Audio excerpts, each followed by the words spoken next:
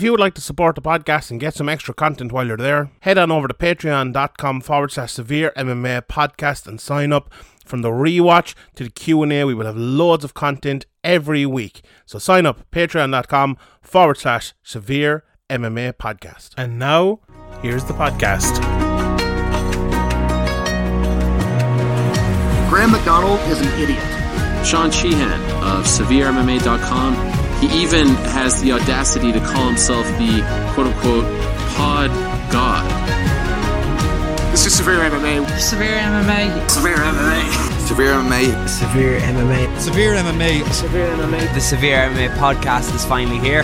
Welcome to the Severe MMA podcast. Here's your host, Sean Sheehan. Welcome everybody. It's episode 320 of the Severe MMA podcast. By God, we've been doing this a long time. My name is Sean Sheehan, joined today by the Anthony Pettis of Irish MMA Media, Graham McDonald, as we discuss an interesting week in the world of mixed martial arts from an Irish point of view. Lots of big fights coming up next week as well, so we have lots to talk about. But today we must... Why Anthony Pettis? Just before you crack on. Because Anthony Pettis is up in front of me right here. Back in the day, I entered a competition on the MMA Hour, which will be coming back soon, and I won a little Anthony Pettis doll thing. I'll put up a picture of it for people to see. And New York Rick got my address and he sent me out Anthony Pettis and all, and it's right here on my desk, right behind my computer, looking at me. So I was looking around, who would I call you? I actually have other ones as well that I've just got myself. I have a BJ Pinwan, a Tito Ortiz. What was the MMA Hour competition about? Something to do with Nick Diaz that you entered? Am I remembering that correctly? I don't know. There was loads of them with me back in the day. Do you remember there was like a pause? Like Nick Diaz mean mug face or something, was it? Yeah, maybe. There was a Frank Mir one as well, and Uriah Faye, but there was loads of them. Some of them have been deleted from my Twitter, so people can go looking for them if they want. They'll probably find a few. There probably are still a few there, but yeah, back in the days when I was a fan of MMA coming through, you know, and it was fun times, you know. We're still fans of MMA, of course, but yeah. Anyway, before we get into MMA and all of that stuff, let's give a shout out to Manscaped. The Olympics, the Euros, the major championships and concerts are all in this summer. You know what isn't? A wild, hairy bush. Tame your pubes with help from our friends at Manscaped, the leaders in below-the-waist grooming. Their third generation's performance package includes the flagship Lawnmower 3.0. If an athlete treats their body like royalty, why not treat your pubes like Olympic gold? Fellas, do right by your balls and join the 2 million men worldwide who trust Manscaped by going to manscaped.com for 20% off and use the code SEVEREMMA. You get free shipping as well as that 20% off. Me and Graham have been using them for a long time, and I believe there's some new stuff coming from Manscaped as well, so keep an eye out over the next week or so, and you'll be hearing a lot more from Manscaped. Some cool stuff coming, but the world is starting to open up, and the Performance Package 3.0 from Manscaped is here to help you get ready. The lawnmower trimmer is absolutely unbelievable. The Weird Whacker ear and nose trimmer, the Crop Preserver, the Ball Deodorant, the Crop Reviver toner, plus the 2 free gifts, the boxer briefs and the Shed travel bag. Talk about world-class dismount into a post-quarantine world. This package is the perfect package for your package to meet performance in whatever sport you desire. The Lawnmower 3.0 is here to take you to the podium. The third generation trimmer has an unbelievable cutting-edge ceramic blade with the skin-safe technology, 7,000 RPM in the motor, LED light. They didn't mention it's waterproof too. Of course it is. You can shave in the shower, less mess to clean up, just wash it away down through the middle. This package also comes with the Weed Whacker to chop the worst bits from your nose and your ears as well. 9,000 RPM, 360 degree rotary blade system. The I can't say that word. PROPRI proprietary skin safe technology, which has they pay us to do these reads. What the fuck? Nick Snags and at least you know it's not pre-recorded and bottled. canned content. It is not indeed. After trimming your pubes, show them some sportsmanship with Manscaped's liquid formations, as I mentioned, a preserver and a reviver as well. Manscaped also threw in 2 free gifts, the boxers and the shed bag. So get 20% off and free shipping with the code SevereMMA at manscaped.com. That's 20% off and free shipping with the code SevereMMA, SEVEREMMA, at manscaped.com. Achieve pubic glory this year with Manscaped. Right, Graham, let's get straight into it. And I suppose the biggest news of the week, we've had we'll get into the fights later on, and actually we're recording some of this before the UFC fight, so I'll probably throw it over to Shawnee to talk a little bit about those UFC fights as well. But there's been some very big news this week, and a lot of the questions and stuff that has come in so far for us have been about Ian Garry. You know, when an Irishman signs for the UFC, it's big news, and when the guy the people are calling the next Conor McGregor, the next guy to come through, you know, we've had a bit of this, I suppose, in the early days, just as Conor McGregor was coming through, you had Pindred, you know, getting on the Ultimate Fighter, and they were saying, oh, he's going to be the next Conor McGregor, and you had Paddy Houlihan, and, you know, you had whoever else it might be, Paul Redmond coming through, and you had James Gallagher then, and Kiefer Crosby, and everyone like that, and now there's a lot of those are still going, especially James and Kiefer and everyone else like that. And I've often said it to people, it'll be very hard to get another Conor McGregor throughout the world, never mind out of Ireland. There will never be another. It was like, you know what I mean? It was this perfect storm, and people are always asking in Ireland, oh, who's the next McGregor? Who's the next McGregor? But, like, you know, these guys are their own fighters. Like, Ian Garry is a completely different fighter than Conor. Carl Pendred, you know, I actually reminded me there when you said, I was at I can't even remember which fight it was. It might have even been Che Mills and Carl Pendred in London, the Cage Warriors, Dublin. And I was at it. That was in Dublin. Yeah. No. There was one where I can't remember. He had a title fight in London at one stage. I can't remember which one it was now. But I remember one of the media guys in Media Row turning to me and being like, well, he's nothing like Conor McGregor. And it's just like, yeah, well, you know, he's obviously been reading these articles about, like, oh, the next Conor McGregor or whatever, you know, like Joe.ie articles or these kind of things. So, you know, it's always been a narrative, people, who's the next McGregor, and it's, you know, it's easy to say it's never going to happen again, but, like, you know, it's never going to happen, or the chances of it ever happening again are slim, and the chances of it ever happening again to an Irish person is, you know, I don't know what the odds are, but they're very slim. Yeah, and I suppose, look, it's a very different scene today. But I didn't mean to get into like an ex-Conor McGregor thing there. But, you know, Ian Garry, if anyone has done it in the way that he could become the next Conor McGregor, where he kind of organically grew with the things going around on WhatsApp and on social media before he even made his pro MMA debut with the amateur fights and all. And, you know, we were talking about him here on Severe MMA, and Niall and the lads were talking about him, and everyone in the Irish scene was talking about him, and those videos were going around. I interviewed him before he made his pro MMA debut, to all the fights he's had, to looking so good, to beating Figlak, who has gone on to do some great things, to winning the Cage Warriors belt, to, you know, that Imagine thing with his grandfather, to kind of Ariel getting on the bandwagon with him as well. If there is anyone on the way up who has the prospect of doing it, it's Ian Garry. He's done it in a very different way, but in a unique and kind of cool way at the same time as well, hasn't he? Yeah, he has, but I think it's important to kind of, you know, stop making that association, you know, just let these guys beat themselves. And I think it's important for them to beat themselves as well, for people to kind of grow attached to them. If people think, oh, this guy's trying to be something else, or, you know, this guy's a carbon copy or of something else, then they're not going to be, you know, on the bandwagon. I think a lot of people in Ireland, you know, obviously kind of jumped on the bandwagon of MMA when it kind of exploded, and a lot of them have fallen off now.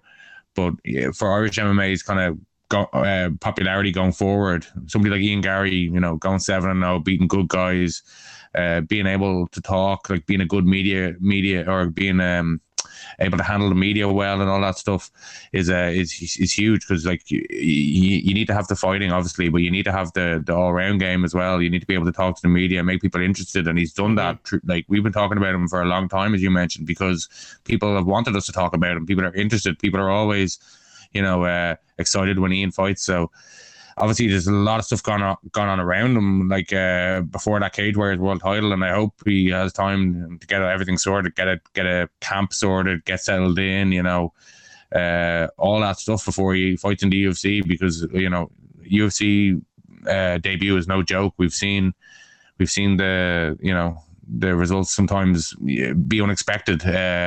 Guys sometimes have a bit of jitters, or can maybe not perform to their top. I don't think Ian Garry's shown any signs of that, but yeah, there's definitely a lot of things I'd like to see sorted before he makes his UFC debut. But it's absolutely fantastic for him to get signed for the UFC, and it's great for Irish MMA, and Irish MMA needs guys coming into the UFC, and guys that are exciting prospects like this. Yeah, and like I feel like in Irish MMA as well, over the last while, we've had, we had the wave coming through with Conor and Cahill and Aisling Daly and Paddy Hewlin and all of those people, and Norman just before them even, I think it was, and Gunny, and Paul Redmond and Siri and everyone. I'm probably leaving out a few, Joseph Duffy and Artem and the rest of them, but people kind of got worried because that had kind of shut down for a while, and a lot of that was to do with straight Bellator gym, as John Kavanagh called it, all the SPG guys going to Bellator. But I think it was a little bit of an overreaction, I think, in Irish MMA, because of, like, if you listen to Ian Garry, I've spoken to him about it, and he's spoken to Cage Warriors after his last fight about it. Conor McGregor getting to where he got made Ian Garry get to where he got. He inspired him, he brought him on, and there will be that generation coming through who are inspired by McGregor and will come through because of it. But I don't want to make this all about McGregor. I want to talk a little about Ian Garry, and the points you made there, right? It's a very interesting one, because from the second Ian Garry made his pro debut, and I got him on the podcast, and I've been talking about him, and I've said, he's very good. People have been saying, cool down, calm it down now, you don't want to rush him, you don't want to get, and I think, Chris Fields even, who was his coach up until his last fight, I remember after that interview I did with him, which kind of went viral, the Barnsley and thing with Bellator replying to it saying, who's this kid, and, then he goes and wins the Cage Warriors title and is signed by the UFC, and they very quickly found out, I suppose. But I remember the next time Chris Fields was calling me a rat and everything, in a very joking manner, of course, for kind of getting that out of him. But I wasn't getting it out of him. He had that himself, he had that, he has that aura, he has that ability to speak and everything like that. And he has, the great team behind him, improves every time. We used to talk about it, on the podcast. He made a few mistakes, got hit a couple of times, and then he kind of give out to me afterwards in the next interview maybe, and then he'd look better in the fight coming up, and he'd look better again and again. But for the first time ever, and it's funny to say it, a day or 2 days after he signs for UFC, there is questions about Ian Garry, because he has obviously broken up with his team. We've seen that now. It was kind of smoking mirrors there for a while, and I asked him about it and everything, and he came out after the fight. No news yet on where he is going to train. Now maybe there is, but I haven't heard it, or hasn't come out and said it. So I think we spoke after he won the title against Jack Grant, and I think me and you agreed, and we've always been on this side of it anyway, whether it's Ian Garry or whether it's other people, to have an extra fight, have it maybe 2 fights, and then go to the UFC, get your next camp sorted, get your next load of training partners, your coach sorted. Maybe you'll go to a coach and you don't like him and you won't need to find someone else. It's a big move going to the UFC now and signing for the UFC now. When he said to me in that interview, and I talked about the Barnsley, and he said about Bellator, like, you can go and you can get the quick money now, or you can wait and do it the right way and get there. Well, he's done it the right way and got there, and he's won his Cage Warriors title.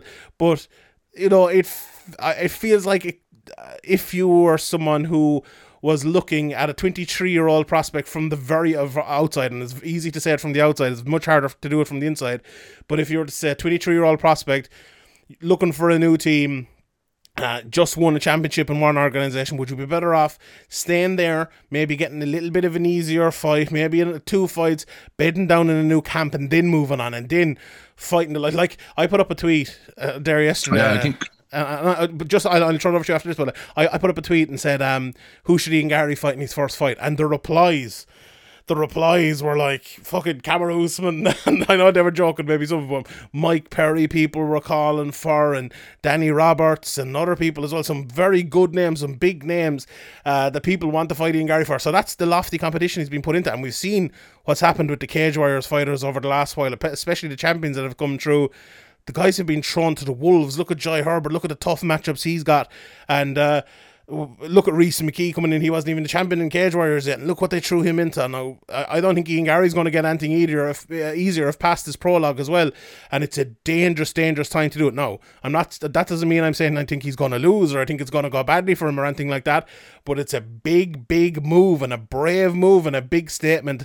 And look, if Ian Garry had gone in there and Chris Fields and everyone had been in his corner the last time and everything was fine and dandy, we wouldn't be making these statements or saying these sort of things.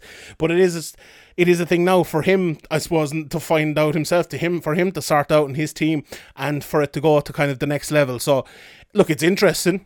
Everyone, Ian Garry, everyone in Irish MMA, me, you, and everyone covering Irish MMA hopes he can get it right and do the right thing and get to the right place. But it's a big up in the air in the moment. But yeah, what were you going to say about that before we move on maybe to another part about this debate? Absolutely. I was going to say pretty much what you said. I was a lot of what you said there.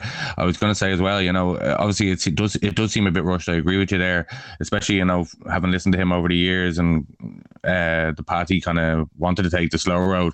But, nearly all the time when the UFC come in with an offer, you take it. It's a big step up in money. Obviously, he said things in the past about Bellator money, but, he's in the UFC. He's where he wanted to be. That was the goal. So he's going to get paid more. He's obviously, very confident, self-confident individual. These guys have to be, these top MMA guys, they all have a ridiculous self-belief. Like, if you're a lightweight, you're going out there thinking I can beat the best lightweight. If you're the heavyweight, you're thinking I can beat the best heavyweight. You have to have that mentality, and he does. And he's not thinking, I'm going to go in there and end up like a Jai Herbert or a Reece McKee, a couple of difficult matchups maybe that I lose, and then I'm kind of forgotten by the wayside. But the other side of the coin is if you go in there and you beat a top guy or a really savvy UFC veteran, who's the next guy, 3 months, 4 months down the line, you're having another step up, and then all of a sudden you're fighting a top 15 guy, and maybe a couple of extra fights in Cage Warriors would have been beneficial then, but also on the other side, maybe he'll go in and win those. And I just think it's a little rushed. Like if you had a team, it'd be much easier to think it was the right time. But obviously, we don't know when he's going to fight yet. We don't really know what's going on. Maybe he will take a bit of time to get a team together before they put him in a fight. Maybe they're in no rush to book him. But I don't think the matchmakers, as we've talked about in the past, are putting that much time and effort into the journey to kind of build these guys up. So it's kind of a lottery who he's going to get. So it'll be interesting to see. Yeah, and we must remember as well, he carried an injury into his last fight and got a big cut as well. I'm sure the cut is okay, but he was talking afterwards about the injury he carried into that fight. So whether that's a thing of it's going to be healing, it's all right, it was only a 6 week thing and he might be all right already, or something, or it's something more serious, we don't know that either, I suppose. But London is coming up on September 4th. A lot of people, allegedly, that's the talk out there with the COVID and everything like that. We don't know what's going to happen from one day to the next, but you would think we're 2 months out from that, not even a month and a half out from that. I was looking at his Instagram today, he's out in holidays still, so I'm not sure if that would be the wisest in the world to take, or if that's what's going to happen. But he did just come from a camp, but when he's, as we mentioned, finding a new camp and everything, it's a big interesting one. Look, there was a bit of back and forth as well. I'm not going to get into this drama again because we spoke a lot about it, and I'd rather focus on the fight itself. And I want to say something else about Ian Garry in a second, but like Graham Boylan put up about, congratulations to Ian Garry, but then he put up congratulations to like Chris Fields and stuff as well, and Leilani Lee put up, you know, who was his, I believe his partner and his business partner as well, I suppose, or his manager, you could say, that everyone started calling her, put like hashtag uncoachable on his Instagram, which we saw in the Team KF press release. So there's obviously, if people are talking about maybe them getting back together, him with his Team KF, and it doesn't seem like it at the moment after those sort of things, but that's obviously it is a pity though for Chris and the guys. Obviously Tom, you know, it would have been a very proud moment for that gym, having a UFC fighter so quick, and you know, the obviously the Cage Warriors title would have been a big moment as well, but obviously, you know, the UFC is kind of the pinnacle, and as coaches they obviously, you know, took them 95% of the way, and then obviously the falling out is very disappointing. And I'd say, you know, underneath it all, it must be disappointing for Ian as well. So obviously there's a bit of a, you know, this could have been a kind of happier occasion for the whole Irish MMA scene, but it's obviously very, very good news and fantastic for Ian and fantastic for the MMA, the Irish MMA scene. Yeah, 100%, definitely. And like a lot of people after the signing, and a lot of people throughout Gary's time, you know, with him, with us talking about him, and even on the bigger podcast, and every time someone mentions who's it going to be, you know, the next guy coming through to the UFC, people are always saying like, is he good enough? Is he, you know, does he have the game? Is it all talk or anything like that? He has the game. He is good enough. He is very, very good. Like, his ground game is fantastic. He has submissions. He's strong. He's athletic. He's fast. He hits very hard. He improves all the time. Look, the issue obviously is the camping, but if he can get into a good camp and keep improving like that, he definitely has the ability. He ticks all the boxes in terms of 100%. The boxes in terms of ability, and he's a fantastic prospect. You know, he's a fantastic fighter already. You kind of need to stop calling some of these guys prospects when they, you know, win Cage Warriors titles and sign for the UFC and stuff. But obviously because of his age, he is. But he's had a lot of amateur fights. He's had a lot of pro fights. He's looked fantastic, like improving fight to fight, as you mentioned. He really is a brilliant prospect, and somebody who you know has a lot of room to grow, and as well, and has been shown that he can grow. And maybe, you know, sometimes a new team can teach you, when he does find a new team can teach you, you know, new tricks and to add new things to add to his arsenal. Look, hopefully, I think everyone's probably hoping that's it. You know, the loss of the old gym with the new gym, if he can get into a new one, will add another bit to him. But look, I don't often say it, I suppose, and people listening to these podcasts and listening to the Q&A often ask me, and I hate when people say, oh, I often get asked, but I literally do, because it's on the Q&A and the receipts are there, so you go see it. But like, they ask me what someone's ceiling is, you know, where they can get to, where they can fight to, and I very, very, very rarely say that someone has a top 5 ceiling even, or a championship ceiling. But I think with Ian Gary's ability, Ian Gary has a world title ceiling. That's where he could get to. Now, all has to go right. He has to. The next move is the biggest one. Make absolutely no mistake about that. If he picks the wrong camp, or he goes somewhere else, or he goes rogue, or something bad happens, he will not be a champion. Absolutely will not be a champion. But if it goes right, if he makes the right move, if he even goes back to TKF, if it was that possible, or if he, you know, gets the right camp, whatever camp it might be that suits him and is right for him, I think he has that potential. He is that good.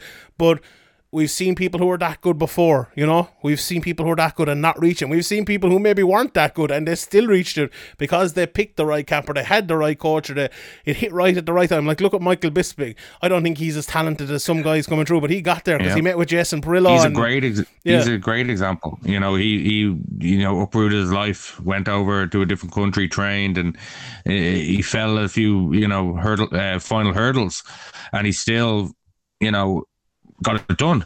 He was out on a movie set. He got a call to fight a guy who'd beaten him handily for the title, when he told Ariel in an interview that previously that he'd kind of given up hope and come to terms with the fact that he may never be a champion, or would never be a champion. So a lot of it is about time, being in the right time at the right place, and being ready. And you know, sometimes it doesn't always come down to who has the best all-round talent and abilities. Yeah, but it's coming more down to that, you know. And I think MMA is becoming more a thing that is controlled, and that means the best become the best. That's why we're seeing better and closer fights. Maybe not as exciting, but I think MMA has really gone that way. MMA was a sport that was very hard to control, but I think it's becoming more controllable. I was talking to Dan Hardy about it the last day, last week as we came up and talked about the McGregor fight, and he said something to me which I've thought about a lot since. He's like, someone in the future who they call a southpaw or an orthodox fighter will only be half a fighter. If you could only punch from one side, or if you're going to fight from one side, you won't be as well rounded as the best people in the world. And I like, if you just think about that and think about, let's say, if that is true in 5 years' time, that will make the sport something very, very different, like very, very different. And that's the level you have to be reaching for in a few years' time. Ian Garry at the age of 28, in 5 years' time, that's where he will need to be, someone who is that good and has no gaps at all. So I'm looking forward to the Ian Garry movement, and I'm looking forward to seeing all the rest of the guys coming through Cage Warriors as well, because we talked a lot about McGregor at that time when he broke through that gate and people saw him doing it, and Martin always said he got over the wall and he pulled the rest of us up with him. I think I bet you Paul Hughes in training, if he's getting back after the injury that he had, I bet you he's another little pep in his step now to think, right, they're looking at us, they see us, we know they see us, but the Irish are coming again, and here we go. And the same for Joe McColgan, even though he taught me the last time that it might never happen, but he's the champion now as well, and I bet you he'll be thinking about it, and I bet you all the rest of them as well, John Mitchell and Palahan making his debut, who signed with Combatches America, to go over there and fight. They'll all be thinking about it, and I think it's a good time. It's great for them, reinvigorating. It's been difficult, very difficult for the Irish MMA community and the Irish MMA fighters with all the stuff around Joe Carvalho, the lack of shows, the obviously coronavirus now these days, the last year or so. These guys kind of have had their career stalled by no fault of their own, and it's great for Irish MMA to see Ian Garry being signed and Joe McColgan being Cage Warriors champion in the conversation here. Like, could he get signed to the UFC? Paul Hughes, another great prospect.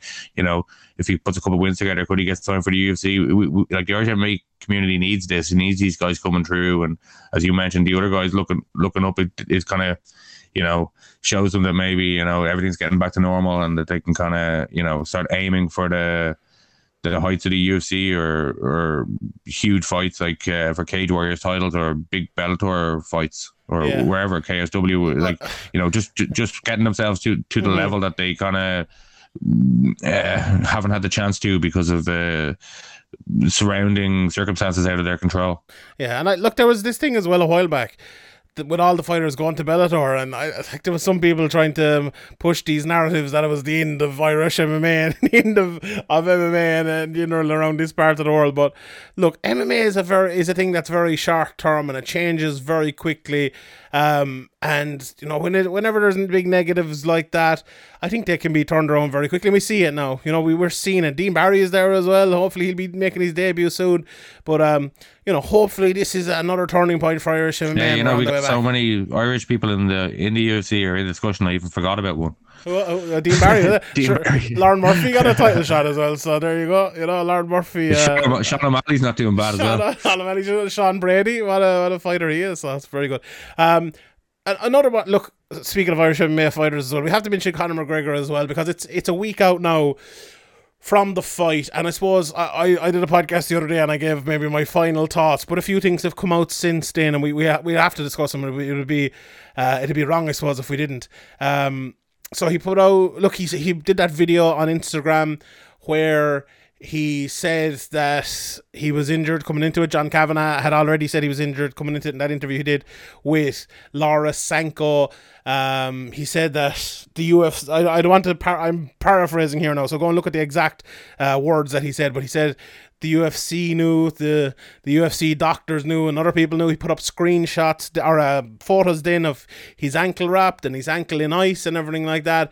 And I think like doctors have talked about it, and different people, the people I've talked to, all kind of go along with the case that if there was a stress fracture there, kicking it hard into someone else's leg and then ultimately stepping back in it is absolutely a way to break a leg. Now, who do you want to blame for that? Is that Conor McGregor's fault for knowing that could have happened with a stress fracture? Is it the doctor's fault? Is it the commission's fault for not examining him well enough? I don't know. We could have that debate all week. You know, McGregor has in the past just refused to pull out of fights. We know that as one thing for a fact as well. I don't want to give my opinion too much of this, to be honest, because I'm sick of giving my opinion on this thing, because no matter what I said, if I come out here and said Conor McGregor is the worst human being to ever live on planet Earth, I would have people just going out giving out and mad about me. You weren't harsh enough on him. So I don't know what to say at this stage. But it does seem like the injury was real coming in, and that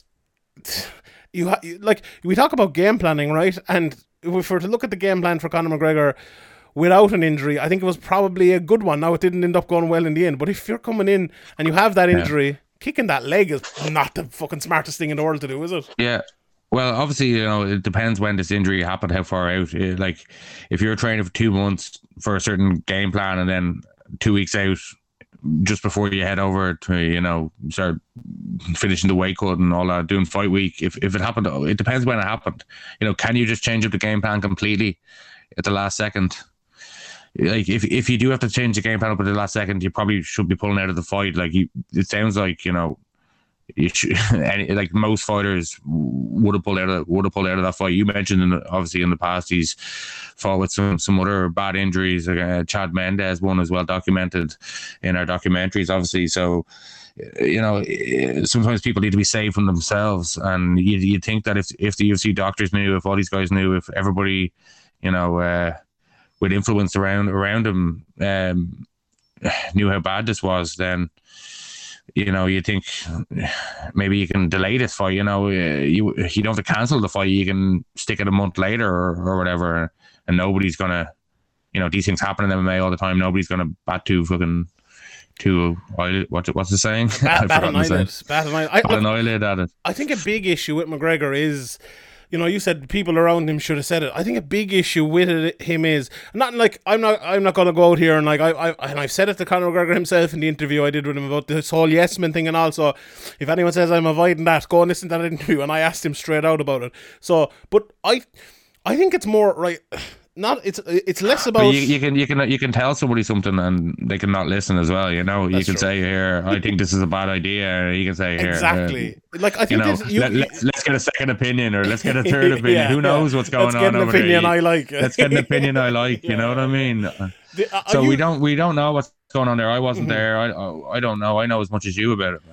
You could look, yeah, I know, yeah, 100%. But we've seen in the documentary before, and you could probably tell us about it. But like I think anyone looking at Conor McGregor from the outside or seeing that documentary very much knows that he's a guy who dances to his own tune. You know, he is not going to listen to other people in terms of like the big decisions that he needs to be made. Like, I'm sure if Owen Roddy comes in or John Kavanagh comes in and says, here's a new technique, here's this fight we saw, here's something, I'm absolutely sure he'd look at that. But in terms of these big sort of decisions, I would not blame the people around him for not having the influence on him to get him to say pull out of a fight if they knew about this injury, because Conor McGregor is such a huge personality, such a self you know, I don't know what the word, self-assured. But like self-assured, yeah, he's like confident. John Kavanagh, you know, he's said probably thinking, past, oh well, I'll just rattle a few leg kicks in here, throw a few left hands, and I'll get it done quickly, and then I can rest the leg or whatever, the shin or the ankle or whatever the problem is.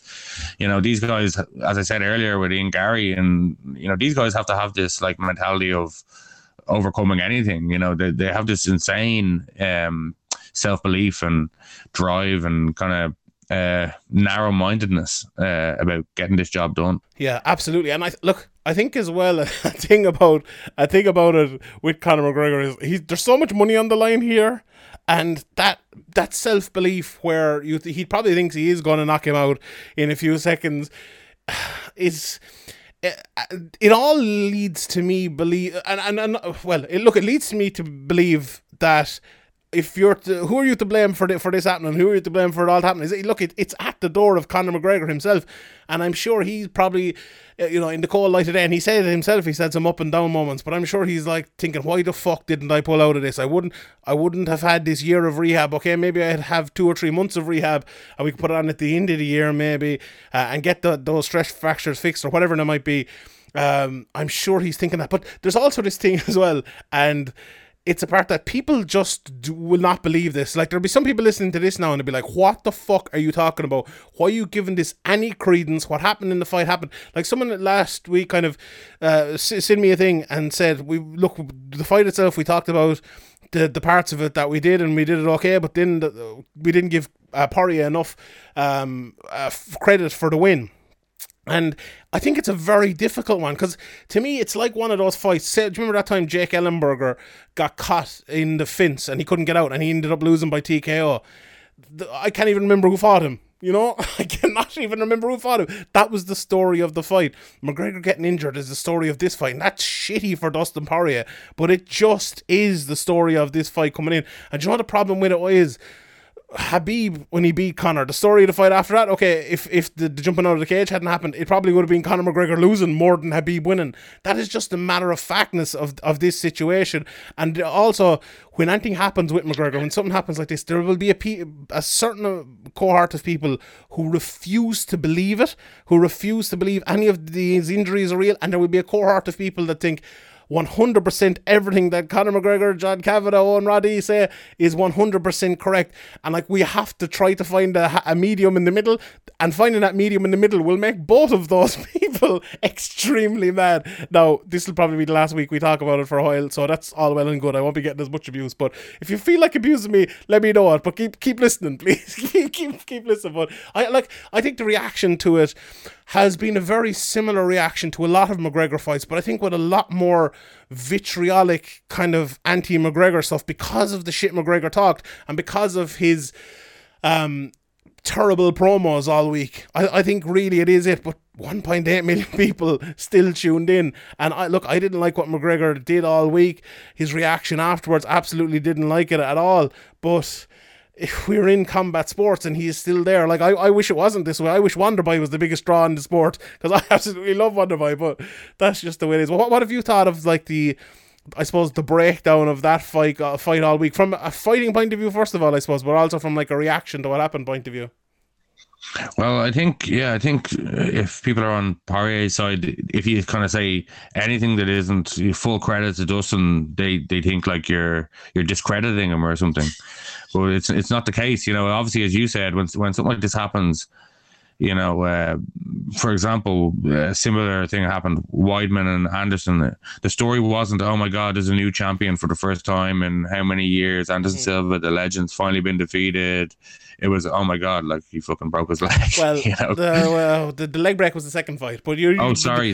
You're right though. At the same time, the story was, oh, Anderson was clowning around. It took away from it, but that point kind of falls by the wayside a little bit. But the point still stands though, even if you forget the leg break. If you look at the first fight, people were saying Anderson was clowning, and it was him. And I remember watching that fight, and I was like, oh, he got knocked out, like, it was more, when you were watching that live, it was about Anderson clowning. Then you were watching the second fight, Weidman won again. The difference between that fight and the McGregor fight is even more so. Like, Poirier, I don't think anyone can argue Poirier did a technique to win that fight against McGregor. No one could argue that, right? You could argue McGregor's techniques that he threw were foolhardy because he was injured, but Weidman did. No, people are arguing. People are saying that it was like the UFC broadcast and all was saying that it was a check leg kick, and I think that influences some people as well. I think Joe Rogan was talking about some kickboxer had sent him some video or something. I don't know. I didn't really click into it. They were all stupid. Every single one of them just fell. But like, if any bit of scrutiny, when you didn't want to see it, you weren't looking for the answer. You weren't looking for a answer. You were looking for the answer. I think all of them fell by the wayside. But if you say the second Anderson Silva, we're just biased, especially me. Honestly, but you as well. What the fuck did I do? I've been awfully accused of bias. But you're Irish, you're Irish, so you must be biased. Yeah.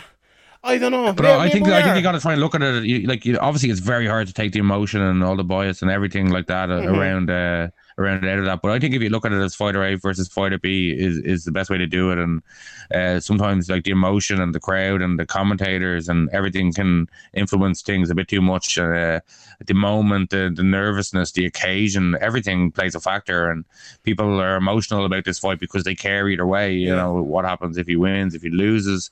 This is what makes, these fights mean more. There's more jeopardy. I think Rogan and whoever else was a DC on the commentary, they were saying like, I'm actually, shaking, nervous here. Like, I don't know how these guys do this to us. You know what I mean? It's that's all part of the fun. So I wouldn't worry too much. People are having their opinions and are shouting them loudly, and fair play to them. But I just think you can only say what you think, and you can't cater to how people are going to react to what you're saying. It's very true, yeah. And look, some people will want us to be biased, I'm sure, and some people want the fan TV thing. This was the first. We could just do like BBC or ITV, like Euro commentary. Yeah, we can just be absolutely ridiculously biased. Yeah, dreadful. If you think we're biased, just go watch that, and you'll feel better about us. Yeah, but look, this is a thing we've obviously had to deal with for a long while. I don't mind dealing with it, but it's weird for the first time ever watching the fight and going into the fight. I didn't really feel, or not watching the fight, but going into the fight, I didn't really feel any of that. We were very much talking about it down the middle. I picked Poirier. I think a lot of the Irish people pick Poirier, and some people give it out to us, calling me anti-Irish for picking Poirier, but I've had that before as well. But like watching the fight, I watched it, and maybe it's because of all the judging shy talking I've been doing over the last while, but I watched it in a very, very fighter A versus fighter B thing, and I think maybe that's because of the amount we talked about the Mendes versus McGregor fight before, and how when you look at that fighter A versus fighter B, the first round, it's very different than this is Conor McGregor fighting in there. Everyone listening to this podcast has an opinion on Conor McGregor, and if you don't think you're swayed by that opinion, you're going mad. Now, you're probably saying the same about me, but like, I don't know. I didn't find it in that fight. In past fights, I've looked and I'm like, I was very nervous to see the result. I wasn't like nervous that someone would get knocked out or someone. I was like, you'll be like standing up and like, oh, what's going to happen? One of those, like watching a fucking penalty shootout if Man United were in there or something. You'd be, or just like, it doesn't matter. Just something big like that, something with big jeopardy. But this one, I don't know. It just felt a little bit different. I don't know. It was odd, but yeah, look, I suppose it's very hard to analyse a McGregor fight, and it's not unlike anything we've ever seen in the sport before, just because of the amount of caring people do about Conor McGregor. It's and as well, it's very hard to park, and we've seen this with other people as well, like even Greg Hardy. It's very hard to park one side of it to talk about another, without people thinking like you're ignoring it. If we go out and talk about Greg Hardy's jab for a half an hour, that doesn't mean we're okay with what he's done outside of the cage, or allegedly what he's done outside the cage, or the same goes for John Jones, or the same goes for, whoever else it might be. But sometimes you park that and you look at one side of it, and then everyone's like, well, what about this and what about that? Well, we tried to talk about them at other places, but however, this could be a debate we go round and around about forever. But look, I think Dustin Poirier, Conor McGregor, and everyone listening to this podcast probably hopes that Conor McGregor gets back very quickly, or maybe not very quickly, but very healthily, and we can do it again, brother. Do you know what? I was thinking, this is manna for heaven for Dustin Poirier. Dustin Poirier got two of the biggest fights he'll ever have, the two biggest fights he'll ever have, and now he's getting a third one probably because of this. This is, Dustin Poirier won the fight, and he got another Conor McGregor fight out of it. People are saying, you're not giving credit to Dustin Poirier. He's the victim here. Dustin Poirier is the big winner here. Just the huge winner. And he gets a title shot. And Dustin Poirier, how lucky is that man? And lucky is the wrong word. Don't get me wrong. Yeah, I'm not saying it was definitely the wrong word. You're going to get slated. Fuck's sake. Sean G and Dustin Poirier lucky. That'd be the headline. But hopefully people listen to the last 30 seconds I talked about there, but what a fucking... That out of context is way more fun. Context is way more fun, but what a result for Dustin Poirier. He got it all. Paid in full. Fair play to him. Right. There is a UFC card next week, and it's the only real big card next week, and I will hand it over to Sean Sheehan after this then to talk about the Makhachev versus Moises fight, which I'm looking at my Topology here, and it starts in 10 minutes, so that should be fun. So there's UFC next week, and then nothing else for 2 weeks. We have UFC 265 after that then, and or actually that's 3 weeks from here, but there's UFC Fight Night in 2 weeks as well. But next week there's a pretty good card coming up, to be honest. Topped by TJ Dillashaw versus Corey Sandhagen, but we also have Aspen Ladd against Macy Chiasson, which could be a number one contender for the 135-pound title. Adrian Yanez, who's looked good recently, against Randy Costa. Brendan Allen against Punahele Soriano, who's 8-0. Shami is fighting Chris Daukaus, and Chris Daukaus is one of those up and coming heavyweights as well, who could be next in line for someone like a Tom Aspinall or something like that. So if you're a UK fan listening to this, maybe that's one to keep an eye on. Kyler Phillips, Ruin Paiva, Miranda Maverick against Macy Barber. What a fight that is at 125-pound division. That could be one of those. The winner of that, I would suggest, will probably be fighting for a title sometime in the next year. Mickey Gall is back here. A lot of people calling for Mickey Gall to fight against Ian Gary in Ian Gary's UFC debut. So if he wins here, maybe that's it. Ian Heinisch is on the card as well against Imavov. Julio Arce against Andre Ewell. Darren Elkins, my boy, Team Sheehan against Derek Minner, who is, I believe he's a training partner of James Gallagher now, if I'm not mistaken. But there's some other good fights as well. Sajara Eubanks is on the card against the 4-0 LC Reed. There's a lot of fucking fights in this. Hannah Goldie against Diana Baccia, and Trevin Jones against Aaron Phillips. There's 1, 2, 3, 4, 5, 6, 7, 8, 9, 10, 11, 12, 13, 14 fights on this card. Holy Jesus. But let's talk about the main one, Graham. TJ Dillashaw versus Corey Sandhagen. TJ has had, 2 years off now after. I wonder what happened to him. I wonder what it could have been. EPO, I believe it was, wasn't it, for TJ Dillashaw? They've done a UFC special. I think it was that Mexican steak again. Mexican steak, Canelo steak, yeah, maybe. But it's the start of 2019.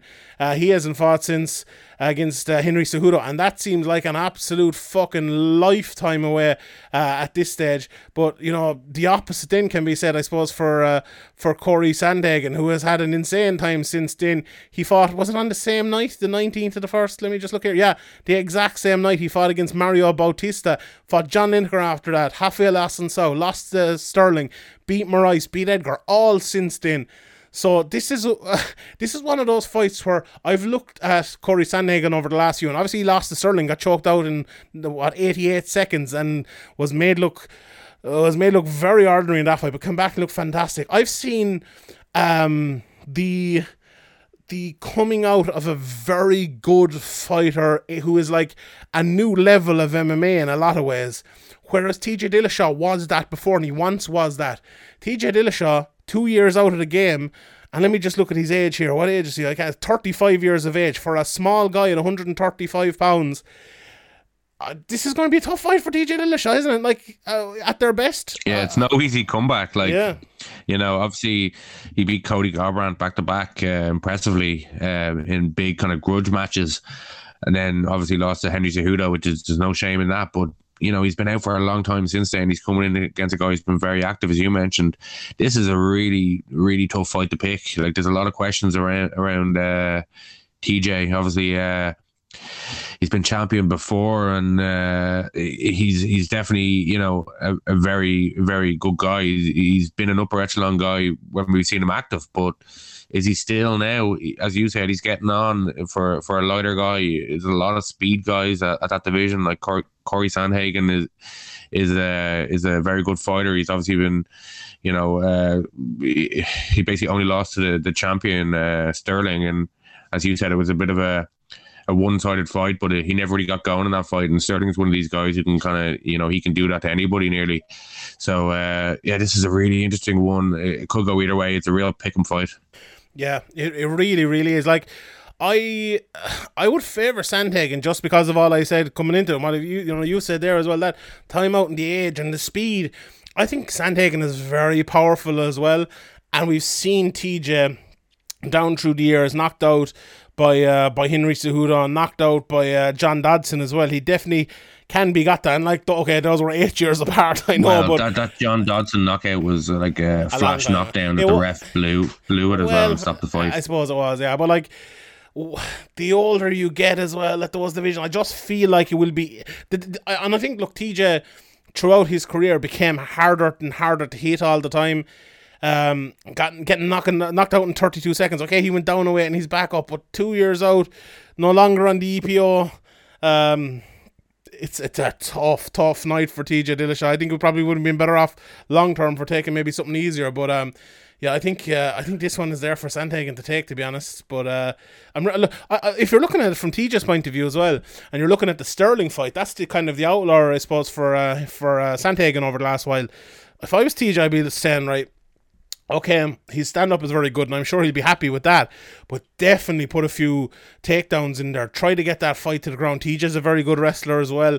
And I'm sure Sandhagen will be thinking about that, but if he lulls him into a kind of a false sense of security, can stay safe over the first 2 or 3 minutes, didn't get a takedown, at that time in, land a good bit of ground and pound on top, you could see him stealing rounds with takedowns, and stealing rounds with the takedown and what comes after the takedown, I should say. But yeah, I'm really looking forward to that fight. I think on the feet, look, if you're prime TJ Dillashaw against prime Corey Sandhagen,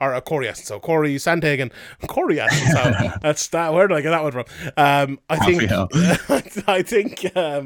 think that would be a fantastic matchup.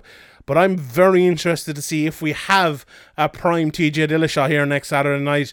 It'd be very hard to have one. It'd be very, very hard to maintain that 2 years out when you're 35 years of age. But let's see it. Also as well, before I hand it over to Sean Sheehan here, there was a Bellator fight night on Friday night. I saw a load of people giving out that this was like one of the most boring cards ever, and I'm thankful that I didn't watch it all, to be honest. But Diana Agravasova got a split decision win there. Cody Law moved to 4-0 on the undercard as well there. Johnny Elbin moved to 9-0. Arlene Blinkhow, who will be in line now at 145 pounds for, could it be Leah McCourt? Could it be Chris Cyborg? Could it be Sinead Kavanagh? One of those fights. Blinkhow will be there, and I suppose they're very different sort of fights, but depending on what happens next with Cyborg, I think it could be one of the two Irish ladies who get Blinkhow next. So a big win for her there, and a big fight for one of them. Matthias Matos got a win over CJ Hamilton then, and the two big fights. First of all, I know you watched the Matt Mitrione. What did you? I want to get your opinion. When I saw this fight, first of all, the first thing I thought of was getting your opinion on it. What did you think of Matt Mitrione's performance here? Oh God, I think that's all you need to say. Oh God. Obviously he was like too busy kind of shouting at the ref about a headbutt to kind of bother to defend himself. After the headbutt, but the headbutt, okay, Fortune came in a bit high with his takedown, but Mitrione dipped his head into the head and they clashed heads, and there was no like malice in it whatsoever, and it didn't open up any kind of big cut or anything like that. So just get on with it. It happened. Like, both guys hit heads. The ref didn't stop it, or maybe the ref didn't see it, or you just got to get on with it. You can't just fucking moan the rest of the time until you basically tap out the strikes. Yeah, it didn't even look like it affected him in any way, apart from mentally. It was. I think it was because he was saying like it's 2 fights in a row. He just kind of he lost it. The anger took over. Yeah, he was like he lost it. He started the injustice it up. of it. Like, ref, are you fucking serious? Like, he just headbutted me like 2 fights in a row. It was, if it wasn't tragic, it'd be funny. Like, honestly, but I don't know. With Matt Mitrione, he is like I was talking on a podcast that I did with Blake Harrison, which will be coming out next week. I think about sometimes we're too soft on fighters and we don't like tell the truth about it. Like, if you're looking at this fight, how can you not look at it and like criticize Matt Mitrione for it? First of all, right? Okay, let's say Matt Mitrione is absolutely right and the referee should have called it for a headbutt, right? He didn't. He didn't call it. If you're a soccer player in the middle of the field and you get fouled and you keep running, you're not just going to like stop running because you think it's a foul, or you're going to keep going and try to fucking score a goal or whatever your sport it might be, And if you do, you'll get told right quick because someone else will be in and get the ball and take it off you, Matt Mitrione, he was in a fight. The referee did not call it, and he just gave up. Matt Mitrione gave up in this fight, and I'm not talking about tapping the strikes. He gave up before that. He decided that he found an out. He found a way, like Conor McGregor sitting, doctor stoppage, to kind of save face afterwards. In his mind, it felt like Matt Mitrione, when he got head-butted and the head clash, at that stage, it felt like, right, I have my excuses in. Perfect. Let's just end this fight. I have my excuse and we can move on. That's what it felt like. And he just gave up from second one. A few shots from Tyrell Fortune didn't even try to get out. Tapped the strikes. Just typical Matt Mitrione, I think. Anyone who's seen Matt Mitrione down through the years, this is, he's a very good athlete, very strong, hits hard, good in all areas, but doesn't have the head for it. Just does not have the head for MMA. And meathead by name and meathead by nature, I suppose. But fair play to Tyrell Fortune. That was a well-earned victory. Like this, we haven't mentioned Fortune here, and he was the one who went out and won and got a guy to tap the strikes. So it can happen, lads. And Matt Mitrione is not Irish. You're a Matt Mitrione shill. Matt Mitrione shill. You dirty American. Where's Matt Mitrione from? I'm an NFL shill. That's what I am.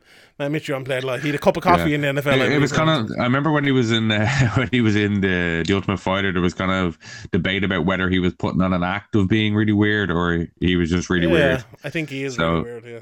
Yeah, I think maybe he hammed it up a little bit, but I think he may be quite weird. He was definitely hamming up in the fight at the week anyway, but sure, these things happen. And in the main event, honestly, this is one of the best technical fights I've seen all year. This was a fantastic fight, and I wasn't expecting it to be, honestly, between Juliana Velasquez and Denise Keelholz. Go out of your way to see this fight if you're just a fan. This wasn't a rock'em sock'em robots back and forth, beat down or anything like this. This was just a good old-fashioned technical kickboxing match. Very, very, very close. Juliana Velasquez won a split decision, moved to 12-0. Denise Keelholz moved to 6-3, which doesn't look like the best record in the world, but she could very easily have been 7-2 and been a champion here, because it was that close. Brian Minor was the one who scored it the other way, and he's one of the best judges in the world, so that'll tell you how close this fight was. Look, some people are giving out about the result. Those people haven't a clue what they're talking about. There was very, very close rounds in this. Keelholz started brilliantly in the round 1. Velasquez came back in round 2, but that was close as well. Round 3, then I think all 3 judges had it for Velasquez, if I'm not mistaken. And then 4 and 5 were close enough as well.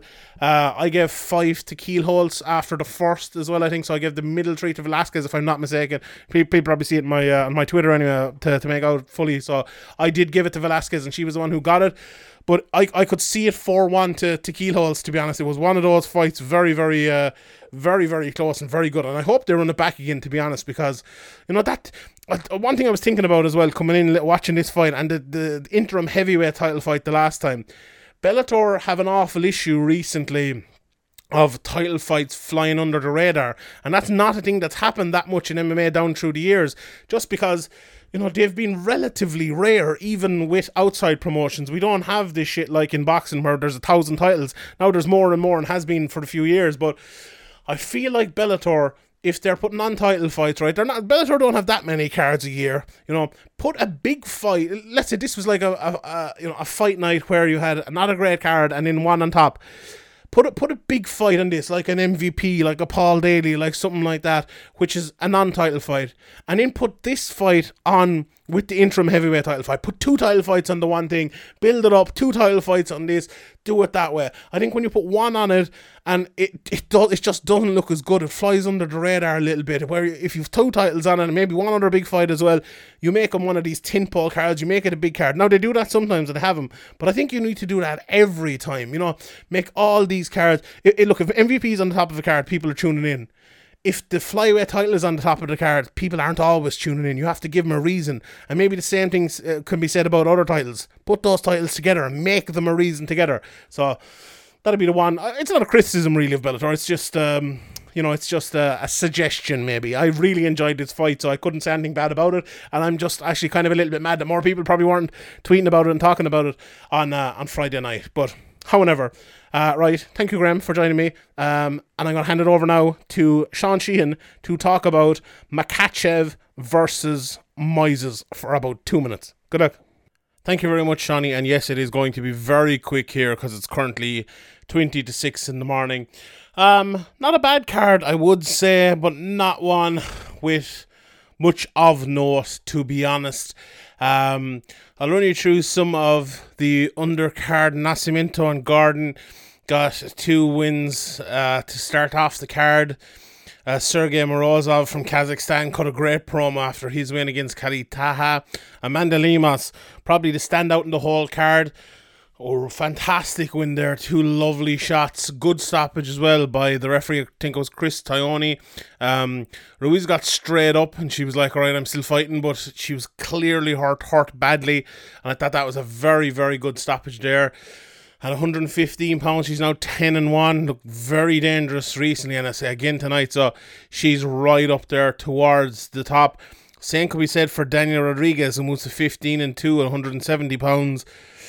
I know a lot of people talking about Ian Gary. What about Ian Gary against Daniel Rodriguez? What a fight that would be. Beautiful TKO with punches against Preston Parsons. Look fantastic. That Billy Quarantillo fight against Gabriel Benitez. It was going for one that was going to be like 30-24, but Billy Quarantillo ended up getting the finish from the back with a ground and pound from back control, which was absolutely beautiful. But Gabriel Benitez, Mowgli, almost knocked him out at the start of the third round, so it was one of those complete domination except for basically one punch. Well, Benitez had a little bit more than that. He landed some punches and stuff, but Quarantillo looked good throughout it, to be honest. I think taking too many shots might be his issue, but you know, you can't give out to him too much when he's that dominant throughout it. Looked good. Rodolfo Vieira got a lovely rear naked choke. Dustin Stoffolz was doing good, or doing well even, but he made a grave error at one stage. He was on top. And there was a bit of a scramble with Vieira, who's the world champion jiu-jitsu player, as we know. And instead of settling in a position or kind of pushing to get out, he attempted to get on top himself, went for a single leg and opened up his back to Vieira. And as they were getting up, Vieira smart enough to, I think on the ground it would have been tougher to just transition and get the back. He actually, I maintain he let him get the single leg and get back up so that he could transition out of it. Saw the back was open, took the back, rear naked choke immediately. It was that easy. Very good performance from, or a very good finish from Vieira. Now, I wouldn't say the best performance in the world, but that's all you need is the finish. Then Matthias Gamrot made light work of Jeremy Stevens. Easy takedown, an easy double wrist lock submission, as Shayna Baszler would call it. Very, very good. I saw all the people on the broadcast were picking Jeremy Stevens, and that's based off of name alone. You know, Gamrot 19-1 now. I think everyone listening to this podcast and everyone reading Sean Denny's articles over the last few years knows how good Gamrot is, and you know how good is Norman Park too. For him not to still be around on that stage is a crying shame. But what a win for Gamrot. Really, really good. 155 pounds. I think he's ready for, you know, if you're fighting Jeremy Stevens, you're ready for a step up, and I wouldn't mind seeing him fighting someone good. What about, we'll get to the main event, but him versus Thiago Moises, I wouldn't mind seeing that fight. I think that'd be a fun fight. But before we get to that main event, Miesha Tate, I thought she looked smooth. I don't know what you thought, lads, but the right hands down through the middle from the very start. I know it was thrown, and she was attempting to get into a slugfest with her at times, and Miesha Tate was happy enough to do it. You know, she looked like she was doing all the right things at all the right times, and that's not what you'd expect out of someone who's been out of the cage for 5 years, even if they fought at the level Miesha has. She looked better than ever. She looked really, really good. I was able to get the ground and pound stoppage right near the end. Won the first two. The first one was relatively close, but I think she won both of those rounds, and then was able to get the finish late as well. So, you know, she didn't call out Amanda Nunes by name at the end, but she was like, I'm coming back for that belt. And it looks like that's what she wants. So, you know, if Miesha keeps performing like this, there aren't many women in that 135-pound roster who will be able to beat her. So a very, very good performance. And Marion Renault, that's her retirement fight, so I'm looking forward to the next one. And then in the main event, it was a bit of a frustrating watch, to be honest. The main event literally ended about 5 minutes ago, so the result isn't even up in Tapology here. I'm looking at it. Makhachev got the rear naked choke in the, I think it was 4th round. It's not up here yet, but I thought Moises was doing okay early. I gave him a chance in this fight because I thought defensively he would be able to do well and then land a few counters. And I think he actually did pretty well defensively with the striking, but he wasn't able to land any counters.